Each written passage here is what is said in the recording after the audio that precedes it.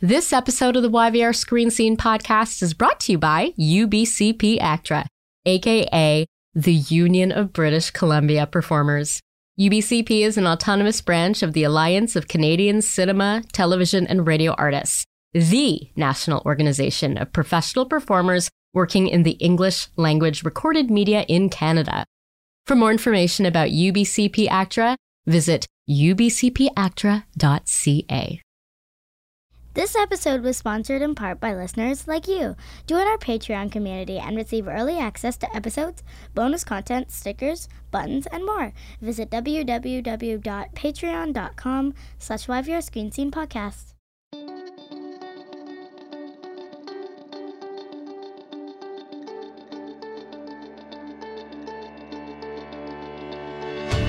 Welcome to the YVR Screen Scene podcast, where we pull back the curtain and expose the beating heart of the Vancouver film and television industry, namely the actors and filmmakers and other talented artists who do the work.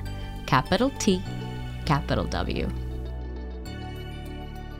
I'm Sabrina Ronnie Furminger, and today I'm welcoming Erin Karpluk to the YVR Screen Scene podcast.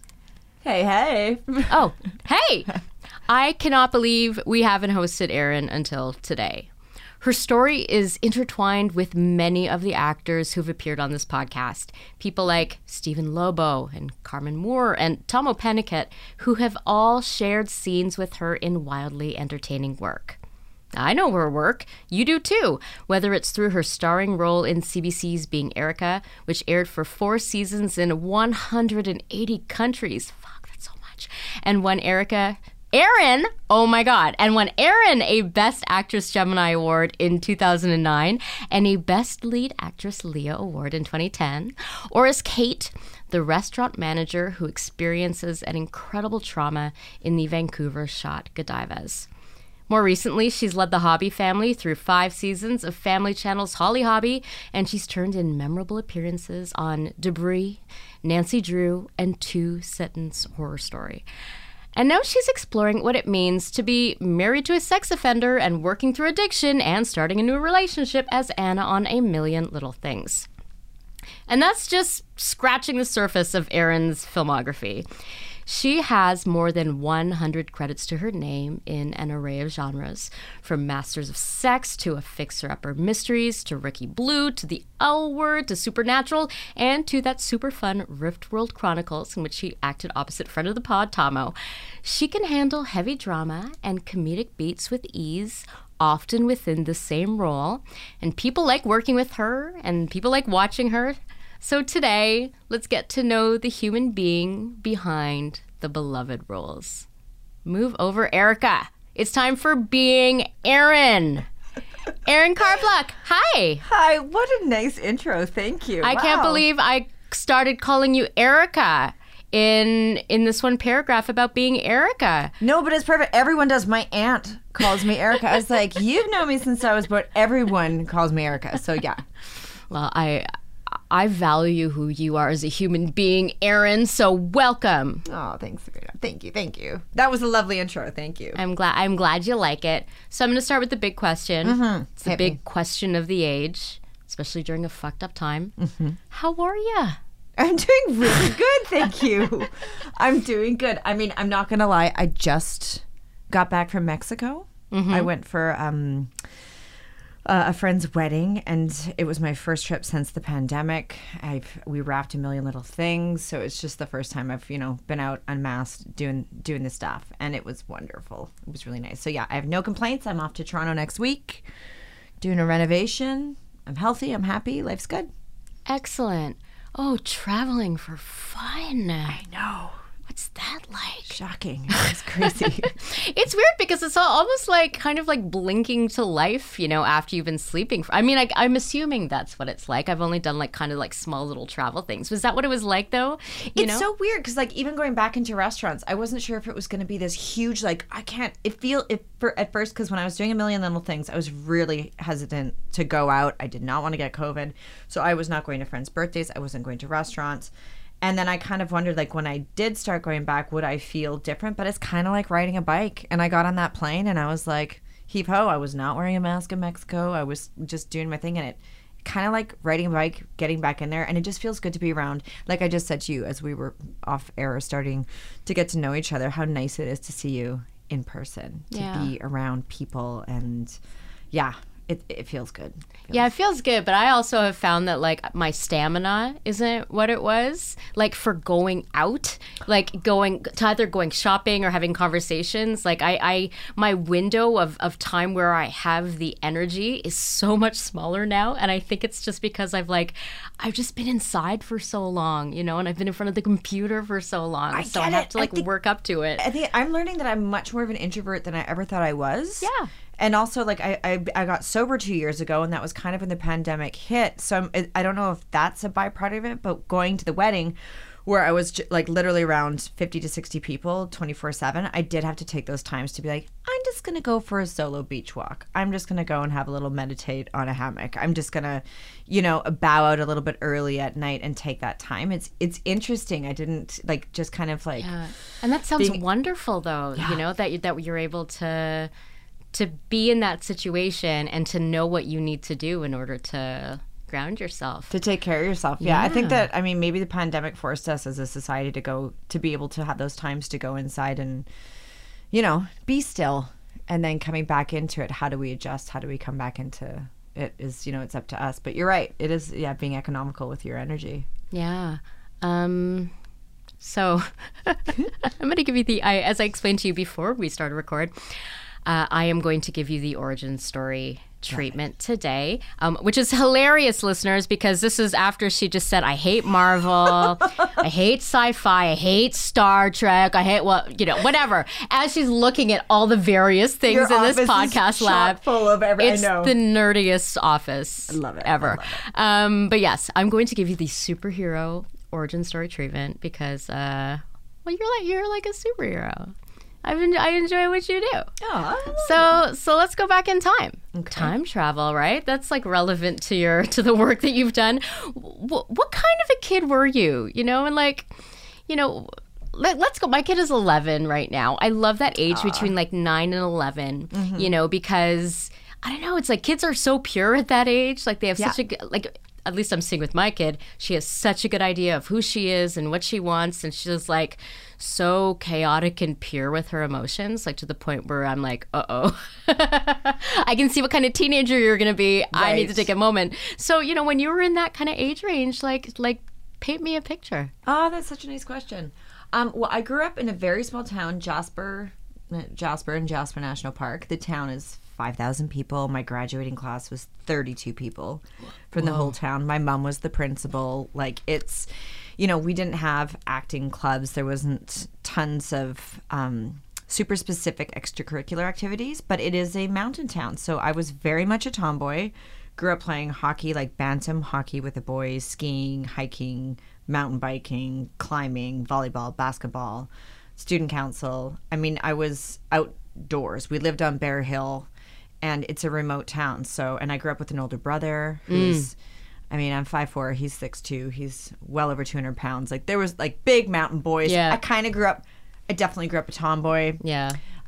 It was Jasper is an incredible town to grow up in. It's somewhat isolated. So when I did leave, I was like, whew, like there's a whole world out there with, you know, a bunch of different types of people. And, but I really credit who I am today and the work that I bring to the camera because of how I grew up. Like, super small town, really good values, and the friends that I made there that I literally knew before grade 1 and graduated with a lot of them. A lot of them are still my close friends, and we're so different. Like, one of them works at a organic warehouse and lives with her wife in Poco, and my other friend is in Cochrane, and she's an occupational therapist, and another one is on, you know, she's a single mom in Victoria, and then I'm in, you know, acting. We're so different, but we all have this like lineage of growing up in this really special, magical place. And I try to get home as often as I can because I find that it really resets me and fills my teacup, like just going for walks and being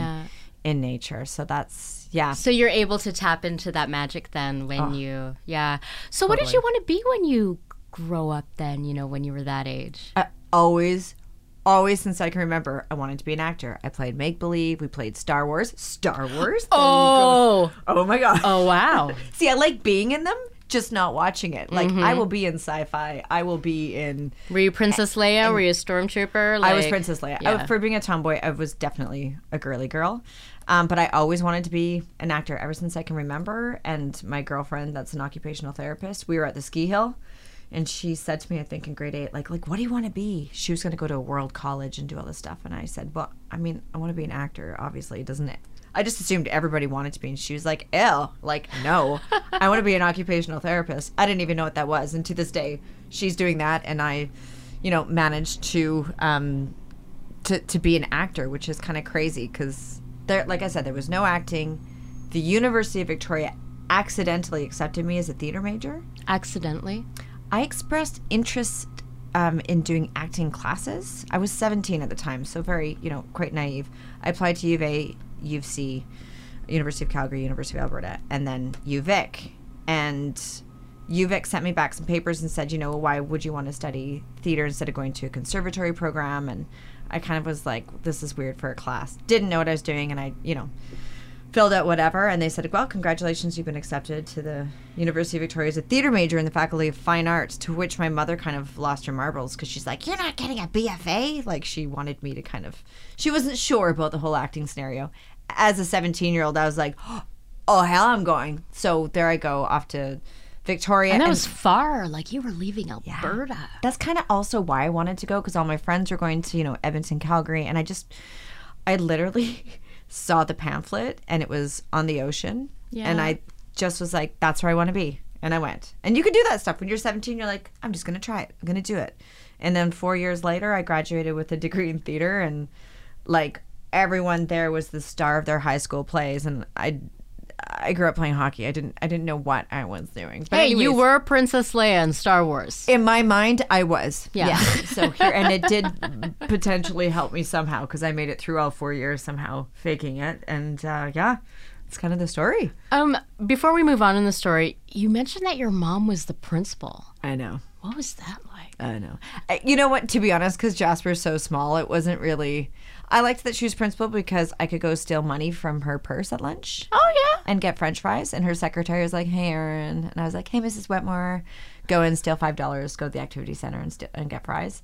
Bit nerdy because I was also the junior high president and the senior high president twice. So when we'd have school assemblies, they would announce Principal Dale Karpluk and the senior high president Erin Karpluk. And I kind of just felt like we were running the school in a nerdy way, but everyone's so chill. And again, it was such a small town that it was fine. But I did have to get disciplined once. I got caught drinking at a school dance. And then, yeah. I'm so offended by that, sir. Horrifying. Bush parties, yeah. Jasper. And then the vice principal dealt with me. And he, no offense, Mr. Ross, but he was terrifying.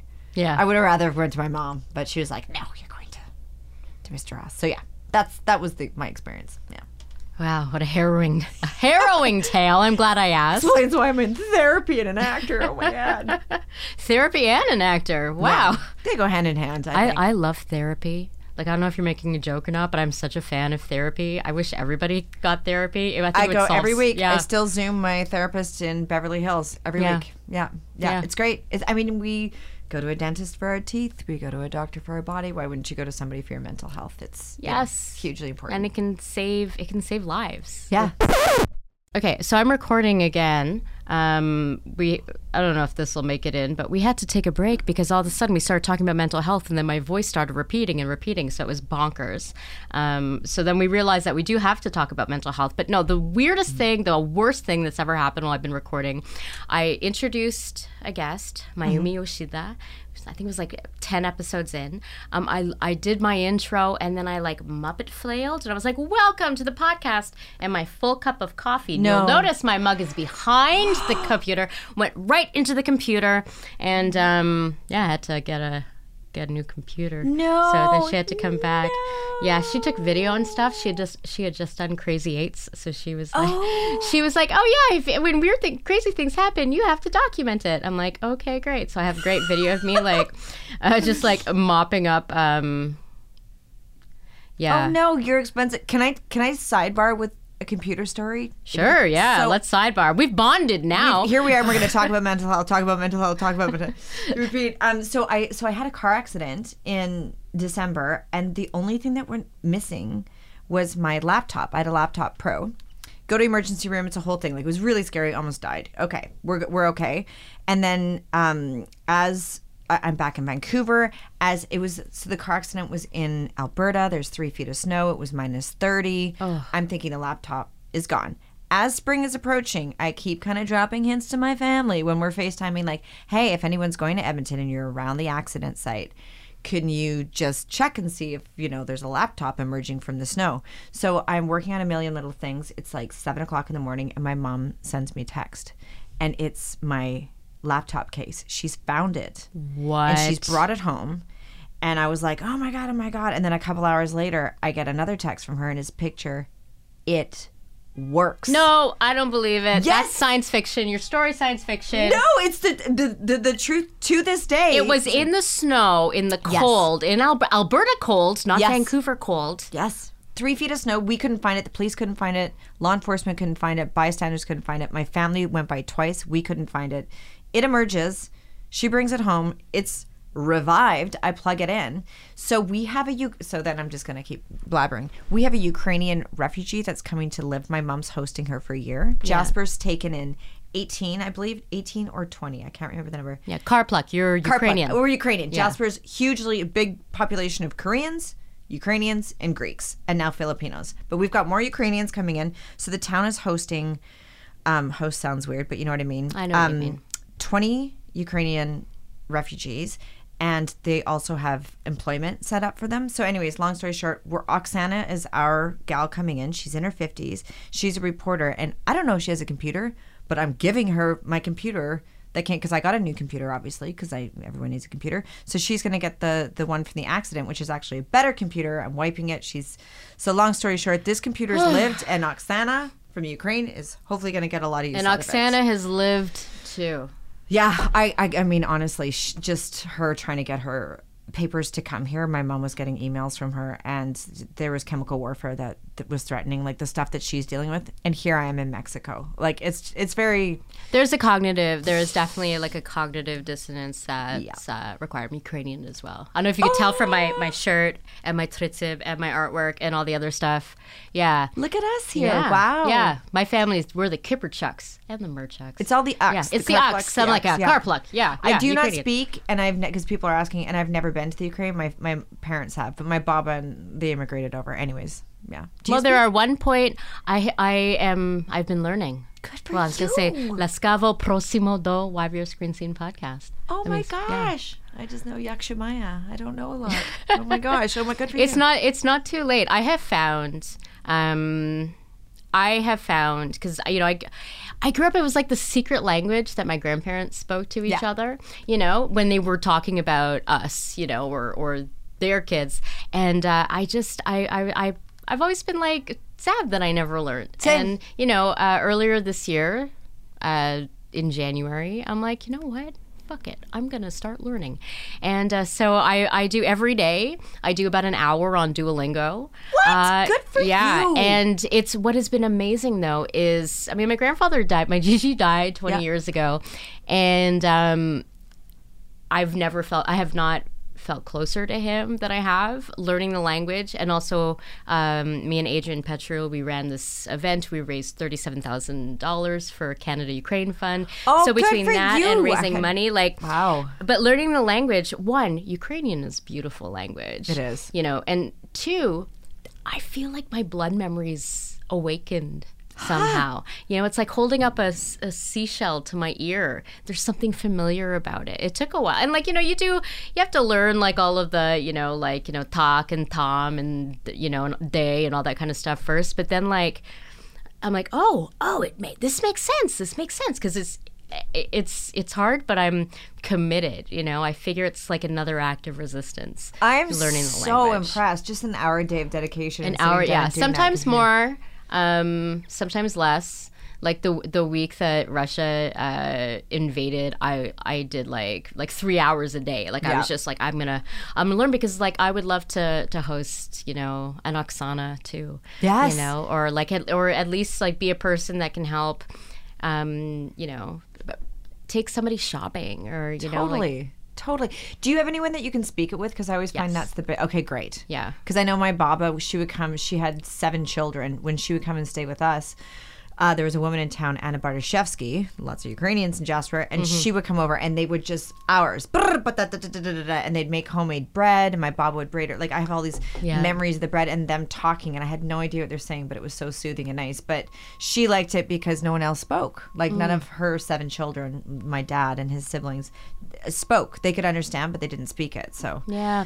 Well, and I think that speaks to a lot of the, like, one, the racism that Ukrainians face, especially that generation when they came over. I guess our grandparents are about the same generation. Maybe they came in like the 20s or the 30s, right? You know, so, and then this kind of push to be like, we just want to be, like, we want our kids to be Canadian. We want our kids to like have the best, you know, to really integrate themselves, and, you know, but I feel a little bit, you know, like something's been lost, but it's not lost forever. It is something that we can get back. Well, good for you for keeping it alive. I'm certainly not learning the language, but you're inspiring. I did have to the point of racism with the name change. I know when my family came over, my dad's oldest brother, he's now passed, but when he came over, they made them change the name so that they were more understandable.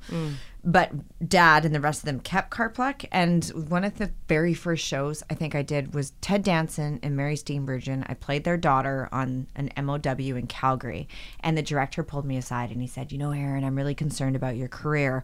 I think you should change your name."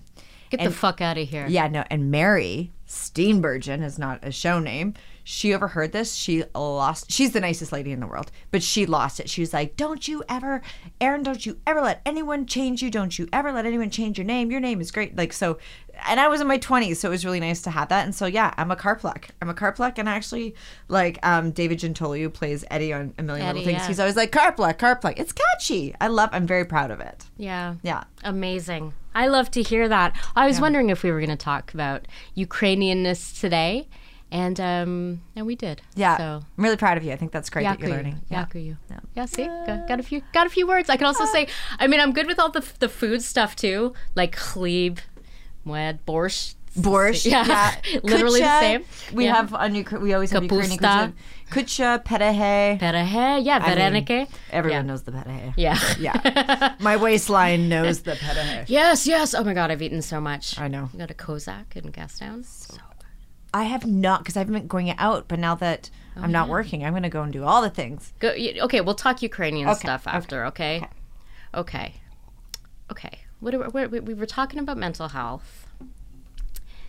And then when that special effect weirdness happened, we were like, is that the universe saying that we need to talk about mental health? I don't know where we left off with that. You know what?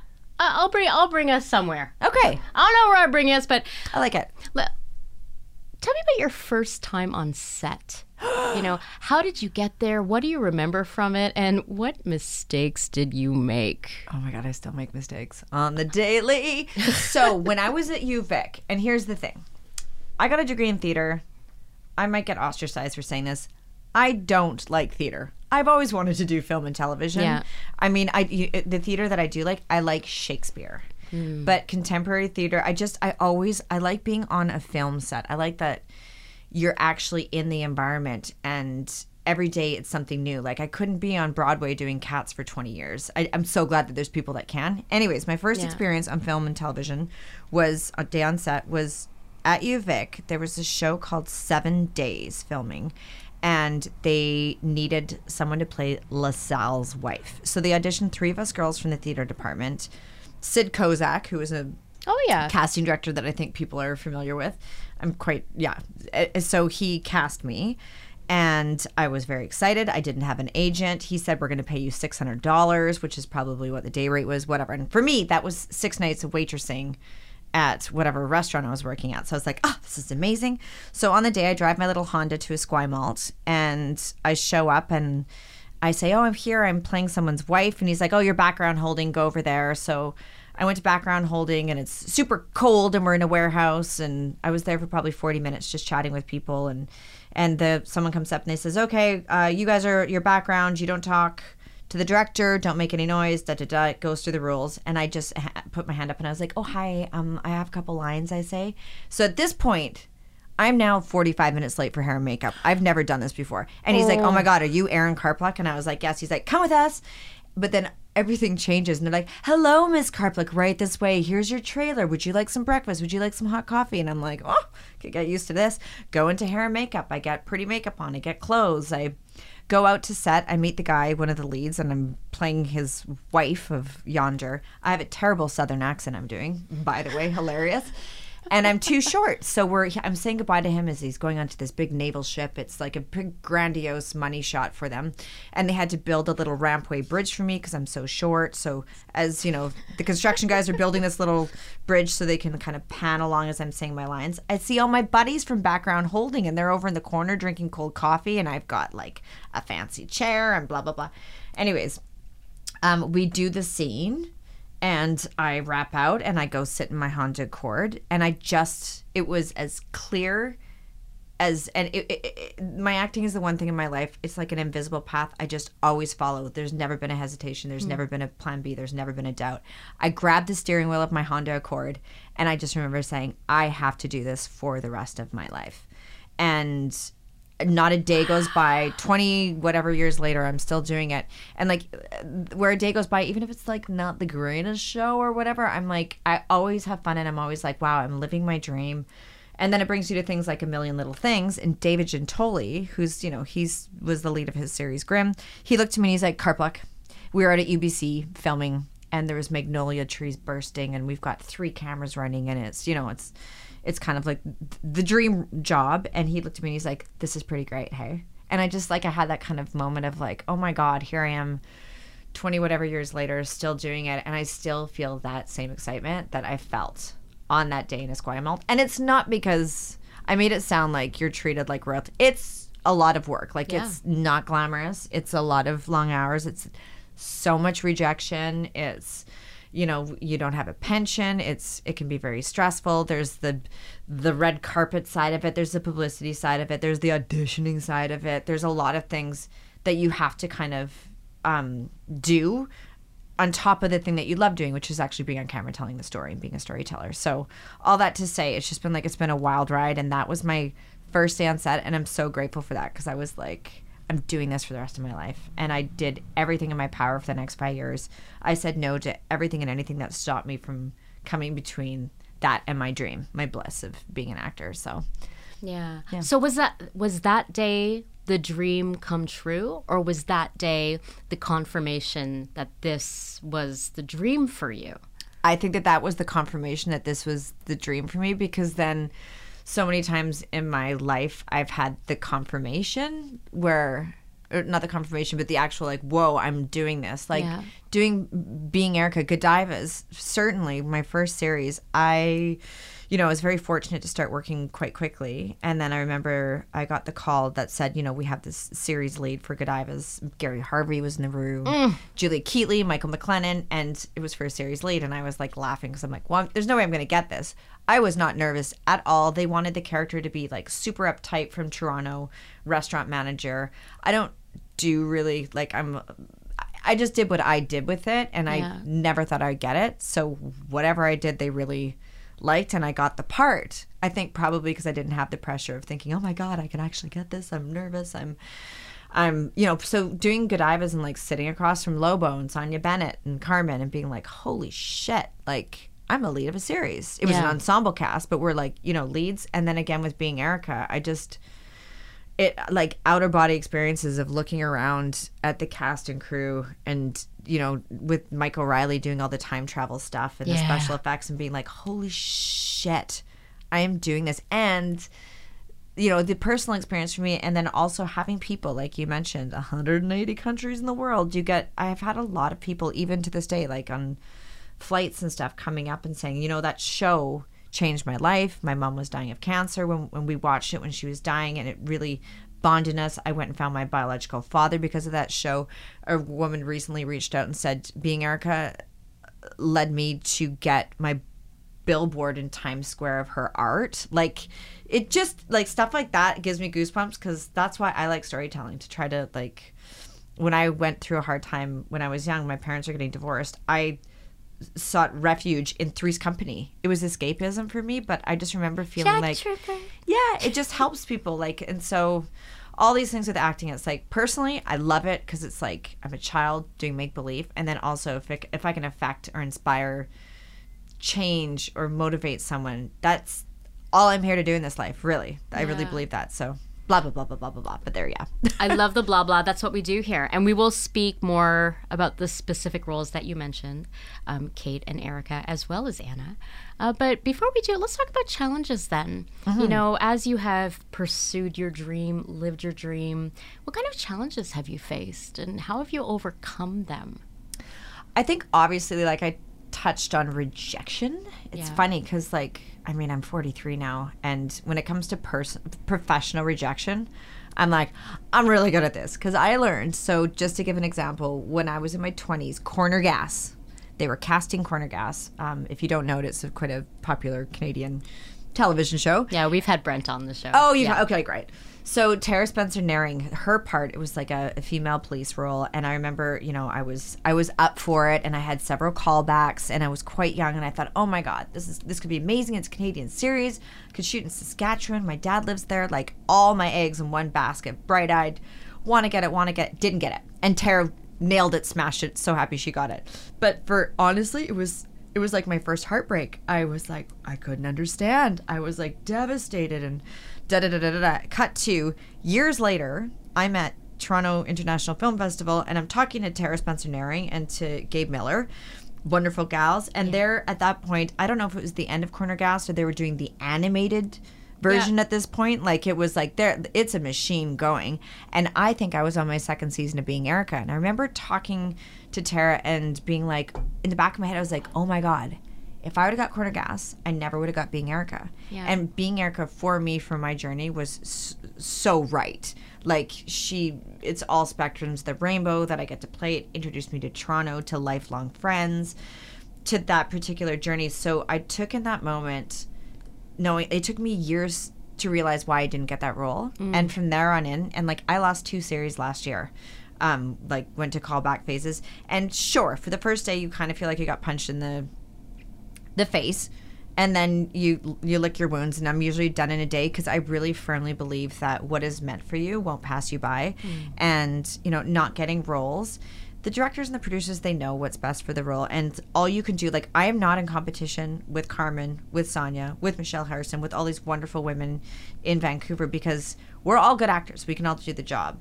But the only competition that I really have, I've learned this, is with myself. Because not even Meryl frickin' Streep can do what Erin Karpluk can do. So as long as I'm bringing to the table me and what I can do and doing the best interpretation of my role, that's all I have to do. And then from there, it's not my business. If the director's like, you know what, we like Sabrina's take on this better than Erin's, boom. And then something's around the corner, and just to kind of roll with that. So that was a big challenge I faced in my 20s. Other ones are like, I'm not a huge fan of auditioning. It's kind of like a brutal, archaic thing. If I love the role, if it's a comedy and it's my wheelhouse, I have so much fun. But if it's just like 20 pages of medical or sci-fi jargon, it's stressful. You're in front Your contempt for sci-fi has been duly noted, Karpluk. Sabrina's gonna kick me out of here. But like, that is a challenge, is that kind of stuff. But I've learned as I get older just to kind of like embrace it, do the best you can. It sucks not having a pension. It sucks not knowing when the next role's coming around. It's interesting being a female aging. That's something that, you kind of hit the mom role phase, and you're like, and if there's a point where I've been very lucky to be the lead of Canadian series. I've never had the lead of an American series, and I had a manager in LA flat out say, well, Erin, if you haven't had an American lead at this point and you're in your 40s, like, good luck. And I was like, thanks. And then I started working a bunch, and we're not together with that guy. But oh my God, go fuck yourself, whoever that guy is. It's just. But he's not listening because we're two women in our 40s. Probably not. Probably not. But there's still very much that to deal with. Is it getting better? Have you and not even the aging as a woman, but just being a woman in the industry? You've honestly been doing this for a while. Yeah. What do you think? Is it getting better? Is it as, I'm assuming, as hostile as it's ever been, or as I don't know, I'm making assumptions. What is your experience been? My experience is since the Me Too movement, I've personally noticed a huge difference. Everyone's checking themselves. Everyone, and also with, pronouns, with Black Lives Matter movement. And for me, obviously, I'm a white female.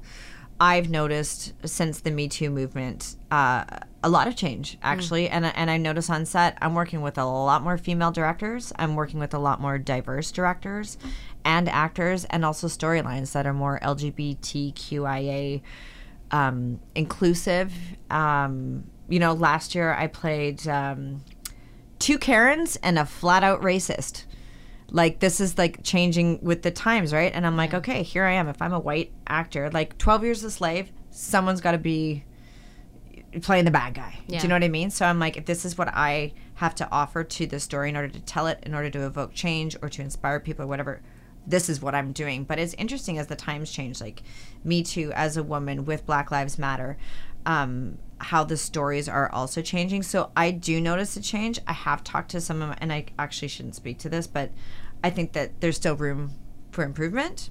Oh, hell yeah. You know what I mean? But I definitely have. Like, you don't have, I had horrible experiences in my 20s on, with first ADs calling me like baby tomato and sweetheart and hey honey and this and that and sit on your sorry, baby tomato? Yeah, I had this one first AD. He would call me baby tomato, and the director on the film, it was another one shooting in Calgary, came up and he said, I'm not really comfortable with this person calling you baby tomato. And I was 20. I was so naive and didn't want to ruffle feathers. I was like, oh, it's fine.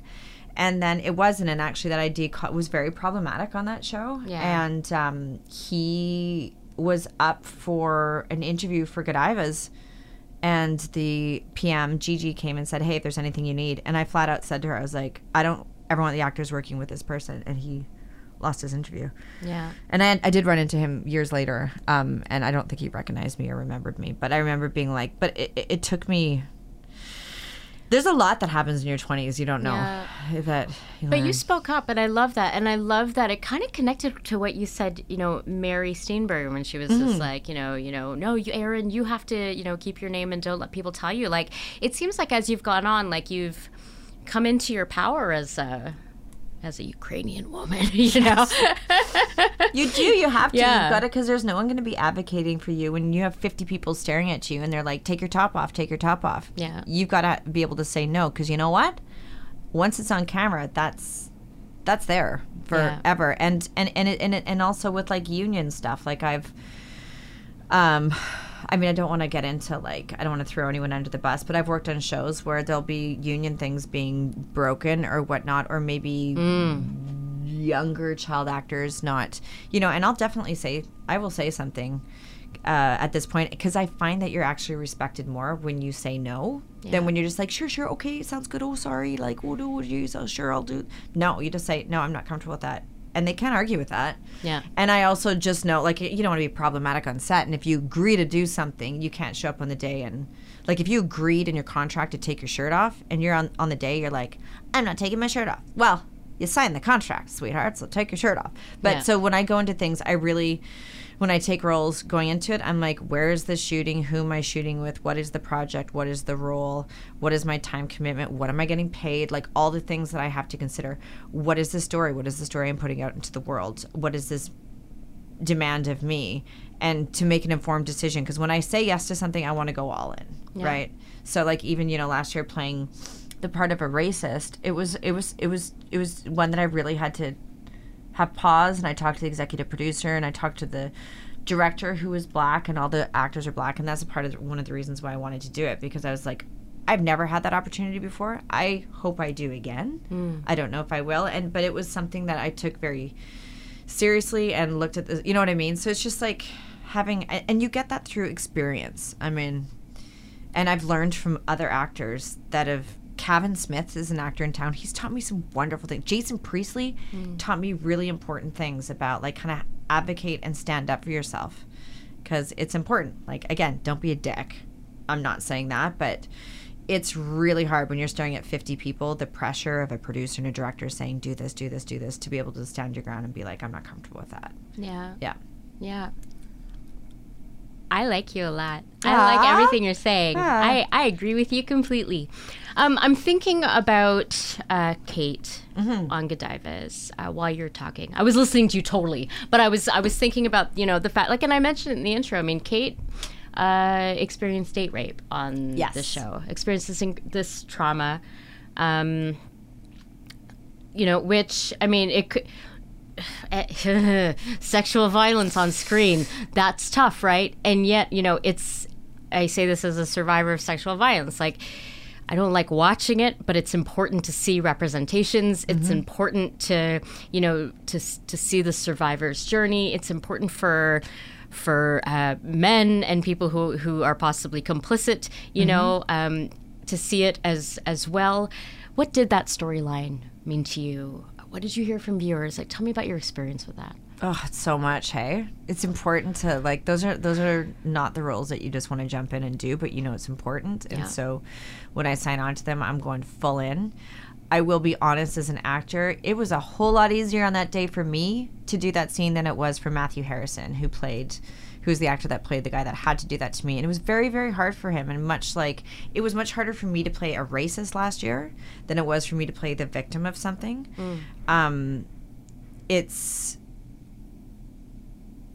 Which is interesting. Like, for me to be the perpetrator is harder. To be the attacker, to be so like you know, so there's a certain because you're not that in real life, right? And then, you know, not that I want to be the victim, but literally, like, Matthew and I, we had to have this like code of trust where I'm like, you really ought to go for this guy because you need to do these things to me in order to evoke what I need to in order to be able to reach through the television screen and identify with people that have been victims of this or need to learn from this. So there's just like there's a lot of trust that has to happen on set. As an actor, you have to have a very low resistance and be open to that vulnerability, to being that person, whether it's like it was much, like, I don't know how this is going to sound, but it was easier for me to play a rape victim than it was for me to play someone that kills Black people. Like, hands down. I was sick to my stomach, and I talked to Romaine Waite, who is the actor that I worked with on this particular project, and there was just, and with the director, and it was just a lot of trust and a lot of vulnerability. But at the end of the day, when I went in there doing this, I had to bring it to him too, so that he could be a victim of racism. So that's the story that. Yeah. Does that make I mean, sense? you're. I mean, it's serving a purpose, right? Yeah. You're serving the story. Yeah. Yeah. But it's hard, and it's the one role I played in Slasher. My daughter is abducted, taken, and raped, and then we feel disappeared and killed, and so I am left to deal, and then my husband is blamed for it, and then he kills himself. Like, this is deep. Jesus. Yeah, and so this is the one role in my life. Erin Martin, who is our showrunner and creator, one of the creators of Being Erica, his next series is Slasher, and he offered this role to me, and my agent's like, oh, Erin's doing a new series, and he's offering you a role, and I was like, ooh, what is it? You know, I'm his Erica, right? And she's like, it's Heather Peterson, once beautiful, but now crazed and haggard. And I was like, what? Like, what the what? And then I read it, and I was like, wow, this comes with a monster responsibility. And I was so grateful that he's like, well, yeah, Erin, like, people just think I write, you know, soapy stuff, but I'm doing this because I'm a good writer. And he's like, you're a good actor. You've done the Erica thing. I know you can play Heather. So I had a coaching with David Rotenberg. I went deep and dark. I was like as method as I will ever be. You know what? My character was a hoarder. The shame and the guilt from the women in the town of like letting my child be abducted. It was so dark and heavy that went into it, I gave it everything that I had, but I've never been more happy to leave a character. And same when I was playing the racist, I was like, goodbye, like out, did that. It wasn't, you know, it was, and even the Nancy Drew episode, we dealt, it was a very serious episode where we're corralled in a police corral, and there's 5 of us are suspects of killing a black woman. And that is such a good episode. It was, you could have heard a pin drop on set that morning we did it. It was like, you know, the amount of, I feel, respect that people had. It was the most somber day on set I've ever had. And what the actors brought and the people brought to it, I was worried about how it was turn out, but then I watched it and I was like, okay, this came across. And because you want to be sensitive. It was such a smart episode. It was... No, I don't think I breathed watching it. I didn't either doing it. I was like a week. I was like, ah. Yeah, thanks for watching. Thank you for watching that. I'm a huge fan of Nancy Drew. Yeah. I think it's so smart. It features our local stars really wonderfully. And I think Kennedy is like a really wonderful, like Kennedy McMahon, like a wonderful lead, a wonderful number one, right? Like that's she's lovely. Yeah. She's so generous on set. And she's like wise beyond her years. She's like probably in her 20s. I'm in my 40s, and she was like giving me life advice, and I was like, wow, like she's a real deal. She's Nancy Drew. She's Nancy frickin' Drew. Yeah. You can swear my podcast if you want. Look at me, I'm like censoring. You can tell I just finished a children's show. Yes, Nancy frackin' Drew. No, it's fuck. You can say fucking. Okay, I don't want to leave Erica behind just yet. Okay. Because I love her. I love her too. And everything that she was put through or put others through. Mm-hmm. Tell me about the ways. Well, okay, first let's talk about being the face of a hit show and then number one. Like, what kind of responsibility was associated with being in that role? It's funny because I've been asked that, and you know, friends, family will be like, "Aren't you nervous? Like, this is but you're leading a show." For me, when I am the lead of a show, I feel so free because everyone is like you're driving the ship, right? So if you want to go left, everyone's like going left, and they're supporting you and they're going along. It's like you're hosting the party. You're relaxed, you're at ease, you're artistically free. I get quite like A Million Little Things was very stressful for me because it's not my show. There's like 10 characters. It's already established. It's, you know, it's everyone was wonderful, but I was like, Erin, don't fuck it up. There, I swore. I was like, don't fuck it up. You got to go on. You need to, like, you know, be word perfect. Do honor the words, honor these characters, and really, like, I know my place when I go into that show. I'm there to support David Gentoli's characters, and like I mean, we'll get to it, but it became so much more. But like, I knew my place in the show. When you're the lead of, for me at least, if I'm the lead of my own show, it's like home. I would rather work 18-hour days than come in for 3 hours a couple days a week. Like, I love being the workhorse. I love being, like, the director has the vision to tell the story. As the lead actor, you're the one, and you're the one telling it. And that's where I thrive. I jam. I feel at home.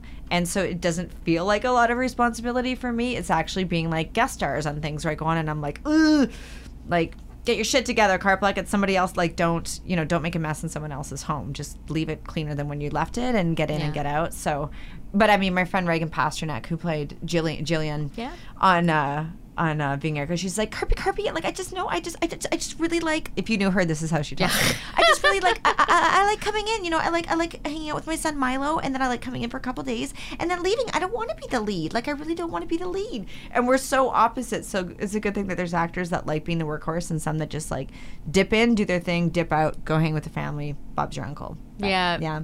Bob is your uncle. Yeah. Okay, I got a sci-fi kind of question for you because it was a sci-fi show. Ooh.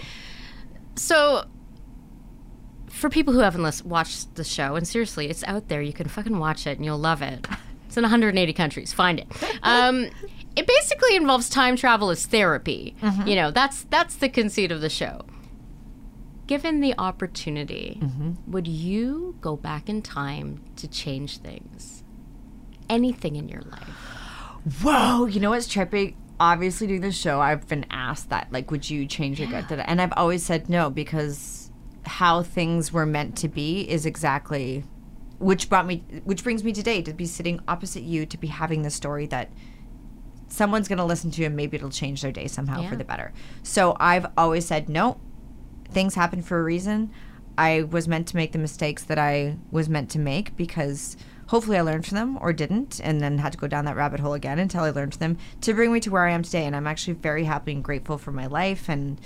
But there is one thing in my life recently, since being Erica, like in the last year, that happened that I wish I could go and redo, and I can't. So I don't know that I want to get into the nuts and bolts of it, but it's something personal that happened, and I was just like, I would be curious to see what would happen if I did that differently. But I can't. Yeah. So I grow and move forward through that and know that that was my journey, and just to try not to repeat that or whatever that was meant. It was meant to, like I said, it's meant to be. So yeah. I mean, being Erica, like the lesson of being Erica, and also of a lot of great sci-fi, which honestly you should give it a chance sometime, Erin, is that we need all the hard stuff to get to who we are. And even if we go back to change stuff, you can't. Yeah. You might change stuff, but like you need to get to where you are. 100%. And nothing in life that's worth it is easy. I just find like it's like this last year, I had a car accident. I almost lost my dad a couple months ago. Like big hitting things. And I'm like, it's how you, like a lot of adulting and it's how I always just think, like when I go to bed at night, when I close my eyes, I look back on the day and I'm like, how did I handle that? How did I deal with that? Looking outside of it, and I'm like, maybe I didn't need to snap show on that construction worker. They were just trying to, maybe I could have gave my dad an extra 10 minutes on the phone and had some more patience sorting out his effing FaceTime. Maybe I could have, like whatever it is. Or you know what? Good for me for knowing that I needed a cup of coffee before I dealt with the contractor giving me all the bad news, or or good for me for taking 2 seconds to like take a deep breath and ground myself before just so forgiveness is huge though. Forgiving yourself is huge. Yeah, especially when you're looking at your past and mistakes. What about joy? Where do you derive your joy, and what role does joy play in your work? Honestly, it became so clear to me during the pandemic that nature is my joy. Nature, being outside, walking in nature, being with friends in nature, breathing it in, wherever. Like during the pandemic, I was in Los Angeles, and Black Lives Matter. George Floyd died, and obviously I'm 100,000,000% behind that. But the climate of where I was at, I'm also a white, privileged female living in West Hollywood. There's no threat or harm to me. But mentally, I'm a small town girl from Alberta. There was helicopters above my place 24/7. There was fires. There was riots. There was looting. Trump brought in the National Guard. So then there was tanks and soldiers and guns and curfews. And I went to get cat food, and there was a soldier with a semi-automatic weapon outside my place. And I was just like, what the fuck? Like, I didn't have health insurance. It wasn't working. My mom's like, come home to Jasper. I put the cats in the car. I grabbed another actress. Everyone like fled back to Canada. And again, just to reiterate, of course, I'm behind Black Lives Matter, and came back to Canada, and just the nature, like being in Jasper, it was such a different climate for me. But when I was in LA, I would take my 20 minutes and I'd still go before curfew and like walk, and just like the flowers, the trees, the fresh air. Getting to Alberta, doing the same thing, I just realized that how important it is for me and my mental health. No. To like get outside and breathe the air, ground myself, and like so grateful and blessed to live in Kitsilano and to go home to Jasper. And when I am in Los Angeles, to whip to Fryman Canyon, and when I'm going to Toronto next week, I do my Trillium Park walk and just like ground myself. For me, that's everything. For my mental health, for my physical health, and well-being, it's anything to do with nature. 20 minutes. If you're having a shitty day, I guarantee you this is one thing I know. One thing I know for sure. If you're feeling gross, bad, mentally, physically, whatever, get your shoes on, walk for 10 minutes in one direction, turn around and come back. Yeah. It will change you. You will never regret it. Yeah, I completely agree. And if you end up along the way stopping for an ice cream, that's even better. That's okay. You road trip with your cats? I know that's not the takeaway from that at all. But like, I have 2 cats. I can't imagine driving from LA to Alberta or 3 BC. days. Oh my God. 3 days. The little guys were in there. Did you have a kitty litter in the car, or like? I had a very massive dog cage in West Hollywood. There's dogs everywhere, so someone gave me this massive dog cage. I put in the back of the car so they could stand up and walk around. And I didn't drug them though. We have to do a plane ride. I don't ideally like traveling, but their mom has this wacky lifestyle, so here we are.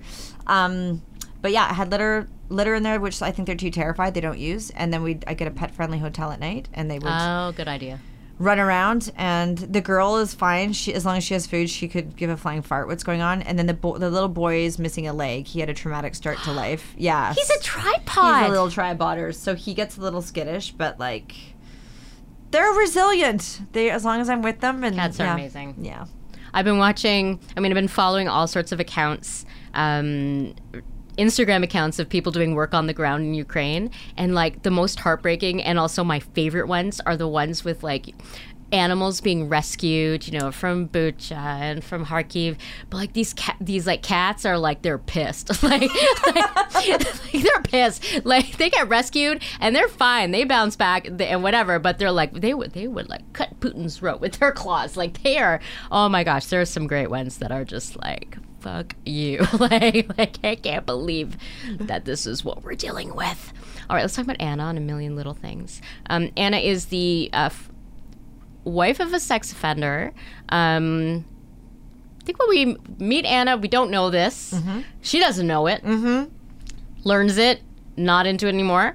Begins a relationship with Eddie, and listeners to the podcast will remember that Eddie was run down in a hit and run by previous podcast guest Rachel Nichols. Oh, she's lovely. Yeah, hey? She's pretty great. Yeah, she's pretty great.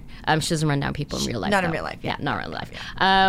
And then Anna and Eddie begin a relationship, both struggling with addiction. So tell me about, what are some of the things that you've got to do in this role that you haven't had the chance to do before, and where are you getting your joy? Oh my goodness, good questions. Well, this is one of those things that actors dream about, and like a lot of times when you audition for something, they'll be like, has potential to reoccur, could be a bigger role, and you're like, yeah, I'll see it when it happens. So when I auditioned for this, it was literally, they gave me lines. A lot of times in auditions, they'll give you lines that have nothing to do with the story because of NDA. They don't want plot lines getting out, whatever. So I auditioned for this as a mother to a child that's bullying another child. Anna and Peter don't have children. Yeah. I get the role. Then DJ Nass, who is the creator, executive producer, wants a FaceTime with me, which, like, what executive producer ever does that? I was like, okay. And he explained to me the subject content that we were going to be doing and asked if I was comfortable with it, said we have female directors on set, female writers doing, like, he was so thorough and thoughtful, and I was like, I'm 100% on board. This is, I'm happy to be part of this. So then Andrew Leeds plays Peter, and we do the storyline, and then I go away to Toronto to shoot Holly Hobby, thinking my character's pretty much, they're gonna, Peter's awful and he abuses Sophie, and my character's toast. And then I get a call. I know Tessa, who's like, she was our in-house director. She's incredible. And Jeff, who's an on-set producer. They kept kind of saying to DJ, like, this girl's good. You should use her more. You should use... And I was like, yeah. I keep saying that to DJ. And then I guess he must have got annoyed with him or whatever, because he FaceTimed and he said, look, we're thinking about releasing you from this plot line with Peter. Like, you got a divorce.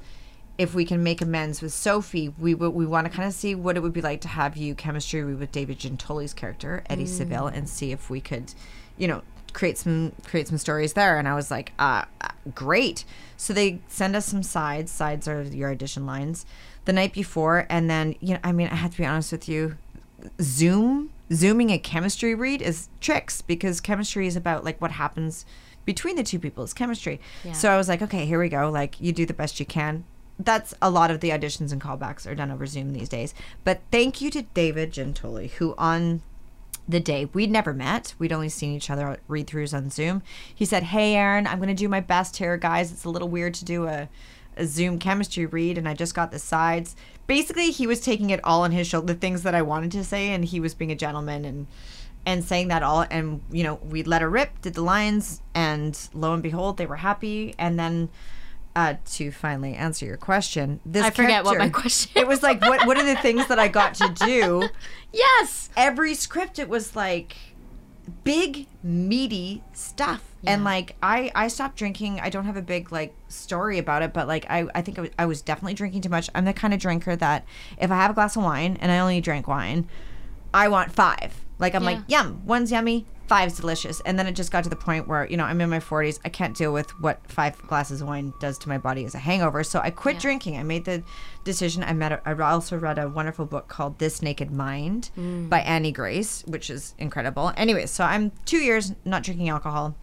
And this storyline comes up with Anna drinking. And I was like, whoa, like art imitating life. And then I actually, Reagan Pasternak, she's like, Karpie, I just saw your episode. Like, is that weird doing that now that you're sober? And I was like, no, they got the right girl. Like, I was really happy to bring whatever experience I have of that to the table. Because sometimes, like, I've never killed anyone. Sometimes I have to play a murderer. I've never done heroin. Sometimes you have to play heroin, you know. But this, I did have experience with this. And, you know, so that was huge. I've never dated anyone in a wheelchair. David did tons of research and just kind of navigating a relationship with that I found very interesting to delve into. And then also just like social awkwardness of meeting. I'm not really that awkward and like socially, like I'm a bit, I can be extroverted, but like she's very shy meeting his friends and has too much to drink and is doing stuff like that. I really like Erica was kind of a lovable loser. I love doing the awkward, weird stuff. Like I do not shy away from it. I kind of jump into stuff like that, and I'm just really happy that DJ gave me the opportunity to kind of go into some like seriously awkward and there's a lot of shame she carries for not knowing that. Last week's episode I had a big monologue that I give to girls at a support group that Sophie hosts with all the other victims of Peter, and like these little girls, I say that they're in their 20s, that I didn't know that he was abusing them in our house down the hall. Yeah. So like she carries a lot of this weight. So yeah, it's been incredible the amount of stuff that they've given me to play with. Like it's an actor's dream. I love to hear that. Yeah. What is an Erin Karpluk role? Like what needs to be present to get you really excited?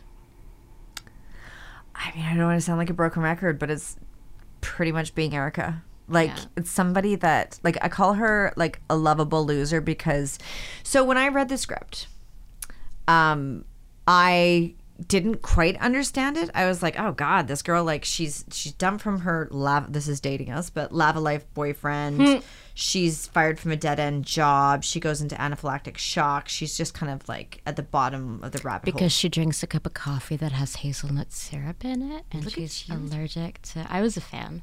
Oh my God, that's incredible memory. You probably remember more than I do. But I read it and I was like, but the way that I read it on the page, I was like, she just sounds like a whiny victim of stuff. So I immediately play opposite to that because I don't want to see someone like, poor me, life's hard. You want to, at least for me, when I watch a story, I want to see someone like be resilient and overcome those obstacles. So I chose to read it as a comedy, not as a drama. And they cast me in the role and we do the pilot. Holly Dale was the director. She's amazing. She also read it as a comedy. What we weren't told is that all of CBC, Jana Senior, who is the creator of the show, and Ivan and David at Temple Street thought it was drama. They wanted a drama, but they cast but their lead actress and the director both thought it was comedy. So we shoot the pilot. And it gets picked up, and we go to have our cast dinner. And Fred Fuchs, who was the head up at the CBC for drama at the time, he said, "Yeah, it's the weirdest thing. We tested the show, and everyone thought it was a comedy." And Holly and I literally looked across each other at the table, and I was like, "Holly, what the fuck? Like, isn't it I thought it was a comedy." She's like, "I thought it was a comedy." So thus was this like lightning in a bottle of what being Erica became. And so Jana kept writing a drama. I kept doing my thing. But writers, Whoa, you're blowing my mind right now. But like writers were specifically told, all the writers that came on the show, you cannot write Erin a joke ever. Like Erica can never, because Erin, the actress, will be a ham and like chew up scenery. You have to write it as a drama. Whatever Erin does, fine. But do not write her a joke. And that was the show. Does that make sense? I'm speechless. I need to go and watch the whole show again. You've literally, I mean, it was a joyful show. There was like heavy stuff in there. Yeah. You know, and like, I guess like that also explains why, like when I talk about, in my intro, I talked about how you handle drama and comedy beats, you know, like sometimes in the same role. I was thinking of Erica when I wrote that. Well, that explains a lot. Okay, Karpluk. What is a type of role that you have not played yet that you yearn to play? Honestly, it would be... Don't say Erica. Erica's great. Well, because I don't like David Rotenberg, who's a fantastic coach, talks about what your hit is. So he would give you as Sabrina your hit, right? So my hit, I don't come across as high class. I would love to, but I have not yet got cast in something. Oh my God, I just want to tell him. I'm not going to die. I can tell a story after about Reagan. She got cast in this huge role because I went out for to play Amy Adams' high school friend that was really snooty, uppity in Sharp Objects. Oh, yeah. So, but I remember I got the audition and I was like, I can't do, like, I'll go in and do it, but I don't come across as high class. Whereas Reagan, she can, even though she's not in real life, come across as very, like, she's the blonde and being her. She can come across as very, like, snooty, high end. And I was like, you need to go out for this. She got it. And she's like, Kirby, I owe you lunch. I got the part. And I was like, okay, great. So what I would like to do is like a high-powered lawyer. I can handle the dialogue, no problem. I just have to, as an artist, work on being a little bit more still, simple, and high class. That's something that I would like to work on because I can be... all the Erica, that's my wheelhouse, the stuff that I do. But so that's something that I kind of want to strive to. You know who you should work with to develop that or observe? Erin Sorkin? Okay. Your cat, your female cat. Oh. Because, I mean, think about cats, right? Like, because I look at my cat. I have two cats. My female cat, Vanessa, she is very high class. She's Siamese cat, blue eyes, whatever. She will sit right down, look me in the eye, lift her leg, and just start licking her butt. And I'm just like, but she does it, and I'm like, you have such class. You did that with such grace and a sense of self, and so maybe like now that I know that you're a cat owner, you got to embody the cat. That's, you know what, do you know that that's actually an acting tool that's very is it really? insightful and smart, is to choose an animal and to go after them, like Sir Ben Kingsley in that weird one about a rabbit. There's what is it called? People listening will know. Sir Ben Kingsley, I think he won an award for it. He played a antagonist in this show. Oh my God. Anyways, he was a serpent. He was a snake in it. And if you watch him, he literally hisses and lashes out. You can see the animal work he does. Oh, Anna, I didn't even know that was a thing. Yeah. Good for you. That's wow. Really, it's because all my friends are actors, and I'm a cat owner, and my cats are like, they're so different. Like maybe for a different kind of role, you could be your tripod cat too. Oh my God! He is such a cute. I'm gonna do that. Okay. Thank you. You're welcome. Thank you. You're gonna get that role, aren't you? Whatever that role is, you're gonna get that next role. I'm gonna call you and I'm gonna be like, hey, guess what? I am Callie the cat on this one. Is that your cat's name? She's a calico from California, so Reagan got me both these cats. Yeah. She does. So it's Callie, and then who's the male cat? Dexter, little Dexy Dexter. Yeah. I have Vanessa and Wade Wilson, and you wouldn't know this because you're not a fan of comic book stuff, but those are there are two characters from Deadpool, and they were from a litter of cats that were all named after Deadpool characters. I love Deadpool because he's kind of the anti-hero. Yeah. I loved it. I've watched it. I've watched all the Deadpools. Really like. Yeah. Big fan of Ryan. And he's a big fan of Vancouver. Yeah. Okay. Are you ready to play some favorite things? I have been dying to play some favorite things. You didn't even know we were going to play favorite things. Completely lying. Yeah. Okay. Basically, I ask you what your favorite thing is of a thing, and then you say it. Okay. But don't do what Tomo did. I love Tomo. So Tomo texted me yesterday out of the blue, and he's like, "Hey, Pickle. We've lived together, like we've been roommates in our 20s. LA, we've roommated together. We did Rift World together. We lived together, blah, blah." He's like, "Hey, Pickle, is Warren Christie, who's another actor, is he still in town?" And I'm like, yeah, they live right next to each other. It's funny. We were just texting yesterday. I haven't heard from him. That's amazing. Here we calls are. You Pickle? Is that a Ukrainian thing? No, I've heard Karpluk, Karpickle. My agent calls me Pickle. It's just Pickle. Look at your face right now. You should see. Anyways, Tomo. I don't know if I like it. Karpluk. I guess I'm thinking about my mom growing up as Dale Kipperchuk, and like people giving you the hard time because your mom's name's Dale. Dale. My mom's name's Dale. Shut up. Dale Karpluk. Dale Kipperchuk. Wait, our mom's. sisters. We kind of are. And my mom was one of 7, and all the kids had a DA name. So there was Daria, Danny, David, Dale, Daryl, Damon, and Daphne. Oh my God. My mom grew up with 5 sisters on a farm in Saskatchewan, and her dad just wanted boys to run the farm. So by the time my mom popped out at the end, he just named her boy's name, Dale, because they were so disappointed. My mom, because, she went to school in like the, late 50s and 60s, like they would always divide the class, to do the seating chart by gender, so she'd show up and they would put her on the boys. On the boys. That my mom is Mr. Dale Karpluk as a principal. Yeah. Is Mr. Dale Karpluk there? She's like, this is she. Yeah. Yeah. Yeah, my mom finds power in that. But I'm Sabrina and my sister's Samantha. Like, we got totally, like, super girly girl names, so. I love Sabrina. Anyway, Pickle, like, that's fine. I want to call you Karpluk. I like Karpluk. Karpluk's good, too. Like, own the Karpluk. I answer to Erica, Pickle, Karpickle, K-Pix, Karpluk, Kerplunk. Oh, Kerplunk. I love that. Anyway, back to Tomo. Yes. Don't do what Tomo did, because I was like, okay, it's favorite thing, so I'm gonna ask you like what your favorite cartoon character is, and then you tell me. And so what he just did was like he would just say the first thing that would come to his mind. Okay. Not his favorite thing. Okay. He would be like, is it Rocky or Bullwinkle? I don't know which one is that? And I'm like, wait, no, it has to be your favorite. So we're not going for fast. We're going for like actual quality here. Yeah, like, quality. I gotta but think about this. Yeah, okay. But don't think too long. Okay. I mean, well, I'm not going to tell you what to do. Although I feel like I can. It's my show. I like being told what to do. Shockingly. Okay. Yeah. Favorite midnight snack. I'm addicted to crackers and cheese. That's Yeah, okay, so tell me your crackers, tell me your cheese. Right now I'm doing the almond one.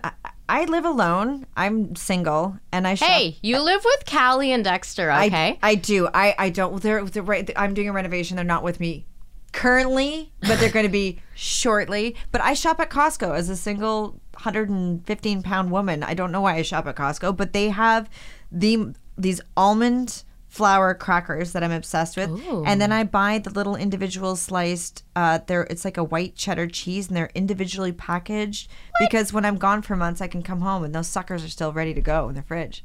Nice. Yeah, it's kind of almond flour. Does it taste like almond? It does not. I'm a sodium addict, so they're tiny little squares. They're made of almond flour and they're very salty. And I put cheese on them, and I wake up in the morning with puffy eyes. Yeah. And dry, puffy eyes, and I'm so happy. Nice. Yeah. I'm a sodium addict, too. I love sodium. I think it's genetic. Yeah. Okay. Favorite karaoke song? It's going to be Bruce Springsteen, Dancing in the Dark. That's a good one. I had to. There's a wonderful movie that's going to come out, and I do audition, and sometimes they ask if you can sing. I do not, but I love this role so much. I gave my best Dancing in the Dark. I did not get a call back. I did not get even like a fart my way. Yeah, I'm not a triple threat. Listen, karaoke is for you. Yes, it's how it makes you feel. Yeah. So. And I can still do it sober. I was like, oh man, if I stop drinking, am I still gonna like not be able to hit on guys and not? No, that's a myth, people. When you get sober, life is actually funner. It's funner, and I just don't have a hangover the next day. Yeah. Yeah. I mean, I've wrestled. I know a lot of women, especially, who wrestled with that during the early days of the pandemic. Yeah. Just like. I mean, I live in the same block as a liquor store, and I would homeschool my kid all day, and try to release episodes over. Back then it was Skype. Skype really squandered an opportunity, man. Wow. But then I was like, okay, I'm gonna go get myself some the nudes or the neutrals, those vodka sodas, and like they're in a white can, so they're healthy, right? No, they're not. And I would just I would drink like 5 or 6 at a time, and then feel really bad, and then be like, oh, a few months went by, and I'm like, wow, I don't want to do this anymore. You and millions of people did that. A lot of us did, So I found other things to lean on, other people. Yes. And bread products. It was so good. Well, and I'm at the point in life where I'm like, I don't gamble. I'm currently single, not having sex.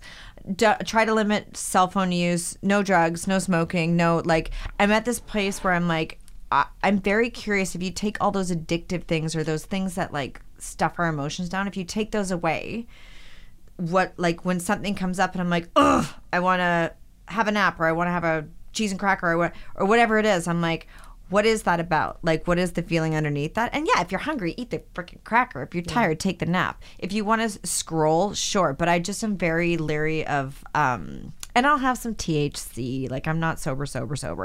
But I'm like, why am I doing this? Like, is it to escape and run from something? Or is it because I genuinely, it's coming from a place of love where, like, my friends are all having cocktails. Maybe I'll just have a 2.5 milligram gummy and, like, giggle with whatever Chill that with is. them, But, yeah. like, so I just try to... And I think the pandemic really, you know, people gained weight, people drank too much alcohol, but some people then rebounded and like started meditating, started exercising, started cooking, new hobbies, communicating more with their partner, whatever. So it's interesting, these things Yeah. that we fill our voids with. Well, yeah, I think it showed us what's essential. Yeah. You know, and for me, it's my family, it's my Yeah. friends, and it's this work. Oh, You know, I and love that. and being of service. Yes. You know, like what I'm trying to do, you know, with my charity efforts, right? With for Ukraine this year, for India last year with their COVID disaster that they had.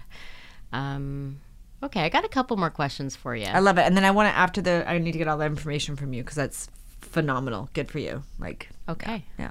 Okay. Thank you.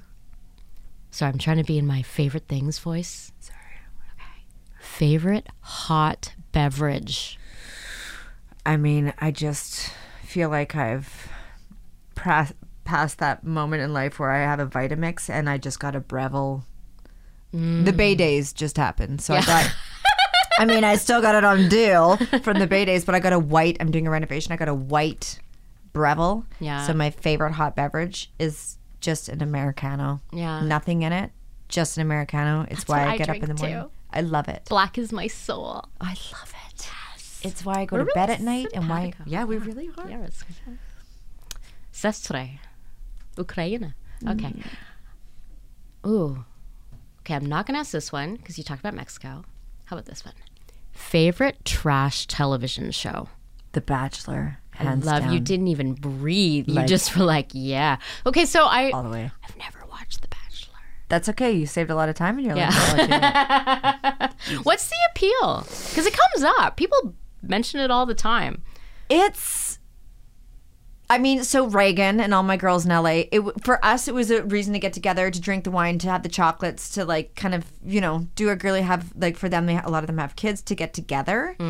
But I would watch it on I didn't watch a lot. I didn't watch Michelle's season and she was going to be one of my favorites for sure, but life happens. I think I like it because, I mean, yes, it's reality. There's a lot of pushing and pulling going on behind the scenes, but it's not scripted. So just to watch these people fumble and navigate dating is fascinating to watch as humans. I like watching what the girls wear. You always got the wild cards in there creating drama that's cringy. And ultimately, I'm a sucker for love. Like, I love love. And I love, you know what's better than Bachelor? Sorry, is Bachelor in Paradise, which is all the rejected people from Bachelor. They stick them on an island with a bar, and that's where the real shit really happens. And then I love there's- that you love to watch people drink. You don't drink yourself, Yeah. but you'll I'll watch it. people on TV. Yeah. Yeah, because that's part of what they sign up for. There you go. Did you watch 90 Day Fiancé? Is that the one where they can't see each other, or is that the blind fiance? That's no. The 90 Day Fiancé is, I think it's like, because everybody's been talking about it, but I don't watch it, but I hear people haven't talk seen about it. But it's like people who they get engaged so that the fiance can stay in the country. Okay. Yeah, you should look it up. Okay. Yeah. Another one to add to the list. I can't recommend it, but because I don't watch. Right. I don't watch. I mean, my main thing I've been watching is like news clips from BBC World and Al Jazeera. Fair enough. I've been like, I can't watch anything. It's been awful, actually. I can't watch anything, unless it's for work. Yeah. I'm just like, I just want to watch. Like, I feel like I need to bear witness to what's going on. Yeah. But then it's like, is it bearing witness? I'm just watching news after news after news after news story.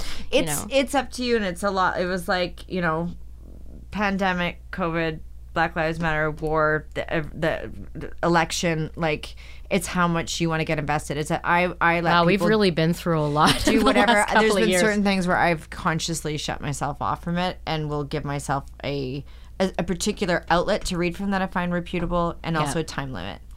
And then sometimes I also just shut it off, because no matter what I do, I can't affect whether Trump or Biden, whatever the case is. Whatever right? the thing was. Yeah. Oh, yeah. Yeah. Okay. We're going to end with time travel. Ooh. Right? Good one. Right. Good one. Okay. If you could go back in time to that girl in the car, your first day on a set, you know, and you've gone through that day, you're getting in the car, you got your hands in the steering wheel, and you're like, fuck, I want to do this forever. If you could go back and see her and for a minute and give her some advice or words of encouragement or anything, what would you say? Don't worry so much. I think that's a big one. Just don't worry so much. It doesn't get you anywhere. And that's something that I grapple with. Like with worry, like, so what do they say? Depression is from the past. For me, it's more worry about the future, worrying about my parents, worrying about X, Y, and Z. And it's like, it doesn't solve a goddamn thing. If you can just be in the moment. And like, yes, there's things that you have to plan for and prepare for. However, like the amount of my life that I've spent worrying about outcomes I have zero control over, it's just wasted time. And yeah, what would I tell? I would say don't worry so much. Be easy on yourself and trust yourself. Because I think my 20s and 30s, a lot of weight is put in, a lot of people is put on the external validation from society, how society feels we should operate on. If Joe Blow likes me, if Annie What's Her Toque likes me, if I get this job, then I'm this, all this, if I have this car, if I'm blah, blah. Externals, just kind of to go inward and trust yourself and know that like whatever's happening within you is all you're ever going to have, all you're ever going to need. Because when we come into this world, we come in by ourselves and we leave alone. So to really become your own best friend. Because you're not going to be the best mom you can be, the best partner you can be, the best actor you can be, the best podcaster you can be if you are not at peace with yourself. So that's what I would tell her in just over a minute. Yeah. And don't ramble, Erin. You ramble. You don't ramble. You ramble don't. Karpluk. That's all I want to call you, because I love that name. I love that last name, and you'd be proud of that last name. Thank you. Mary Steenbridgen thinks so. Yeah. It's been a goddamn pleasure. So Erin Karpluk, where can our fans find you, follow you, celebrate you on all the socials? I'm pretty easy. I'm just Erin Karpluk on all the socials. That's my handle on I love Instagram. I'm kind of shitty at Twitter. I'm doing a lot of A Million Little Things stuff, but just at Erin Karpluk on Twitter, on Instagram, which I love, promoting nature on Instagram as well, and then just Erin Karpluk on Facebook. If people are still into Facebook, I don't know. On your Instagram account, are there pictures of Callie and Dexter? I don't have a lot on there because they've been away from me. Yeah. And can I be honest with you? My last little please. thing here. I mean, are we just starting honesty now? Like, so let's get to it. As an actor, you put yourself out there. People can comment, bully, do all this stuff. I've been very fortunate. I haven't had a lot of personal attacks on me. When I do, I ignore them or block, restrict, whatever you do. I did post a picture of Callie. She's a calico. She's an interesting looking girl. I think she's beautiful. She was yawning, and I thought it was a really beautiful picture. But, her teeth are out, her whiskers are up. It's, someone commented, that is the ugliest cat I've ever seen. I've never, someone could say, someone said, you look like Blair Witch. You're so ugly, you look like Blair Witch. I don't even, the thing is, fucking dare they? It's your cat. You don't even know what Blair Witch looks like. So I'm like, maybe she's really pretty. So if they say it about me, I'm like, whatever. You fucking say my cat is ugly. I blocked that guy. I restricted him. I was really upset. And so I kind of, just That's I guess really some upsetting. People don't post pictures of their kids. I don't post some of my cats very much. I know. What a hideous human being. And I had to let it go. And she's beautiful. Of course she's beautiful. I had the beholder, man. Maybe some people might not think so, but she's my girl, and I love her. Listen, I have never met, and I've seen some freaky looking cats, but I've never met an ugly cat. And I've never met an ugly dog. Because their hearts are good. Yeah. Oh my God, but I hate that guy. You've inspired me because I'm going to use Callie to become a lawyer in my next part. Yeah. Because that's the animal work. I am going to post them as soon as they're back home with me after I get back from Toronto in 2 weeks. Okay, so 2 weeks and a day from now, although we're not releasing today, but very soon you will be able to see photos of Callie and Dexter. Oh, you're just delightful. Thank you for being here. Thank you so much. This is a great way to spend my afternoon. Yeah. Delighted. Thank you. I think so. All right, listeners, thank you for joining us. Please subscribe, leave us a review if you are so inclined. They help us find even more listeners, and we can keep having rad conversations like the one that we just had today. You can find us at www.yvrscreenscene.com. Follow us on Twitter and Facebook and Instagram at YVRScreenScene or at SabrinaArp. SabrinaArp is where the magic happens. The YVR Screen Scene podcast is hosted and executive produced by me, Sabrina Ronnie Furminger. I am the only one to blame. And it's edited by Simon Furminger.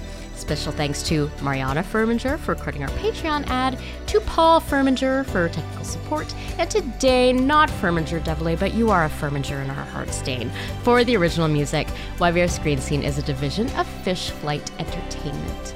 Join us next time for another deep dive into Vancouver's dynamic film and television scene. And cut. Hey, filmmakers. Did you know that you can hire top quality, experienced, and professional actors for your films? If you're producing a student film for course credits, working on a web series, a short, or a feature film, you can afford to have some of the best talent in the business in your production. How, you ask? Well, UBCP Actra has an ultra-low budget program, which offers a range of options that cover everything from student films to productions with a $300,000 budget. There is a ULB program that will meet your needs, regardless of your budget. To learn more, visit ubcpactra.ca and look for ultra-low budget programs, or email ulbprogram@ubcpactra.ca. Now is the time to jumpstart your dream for the screen.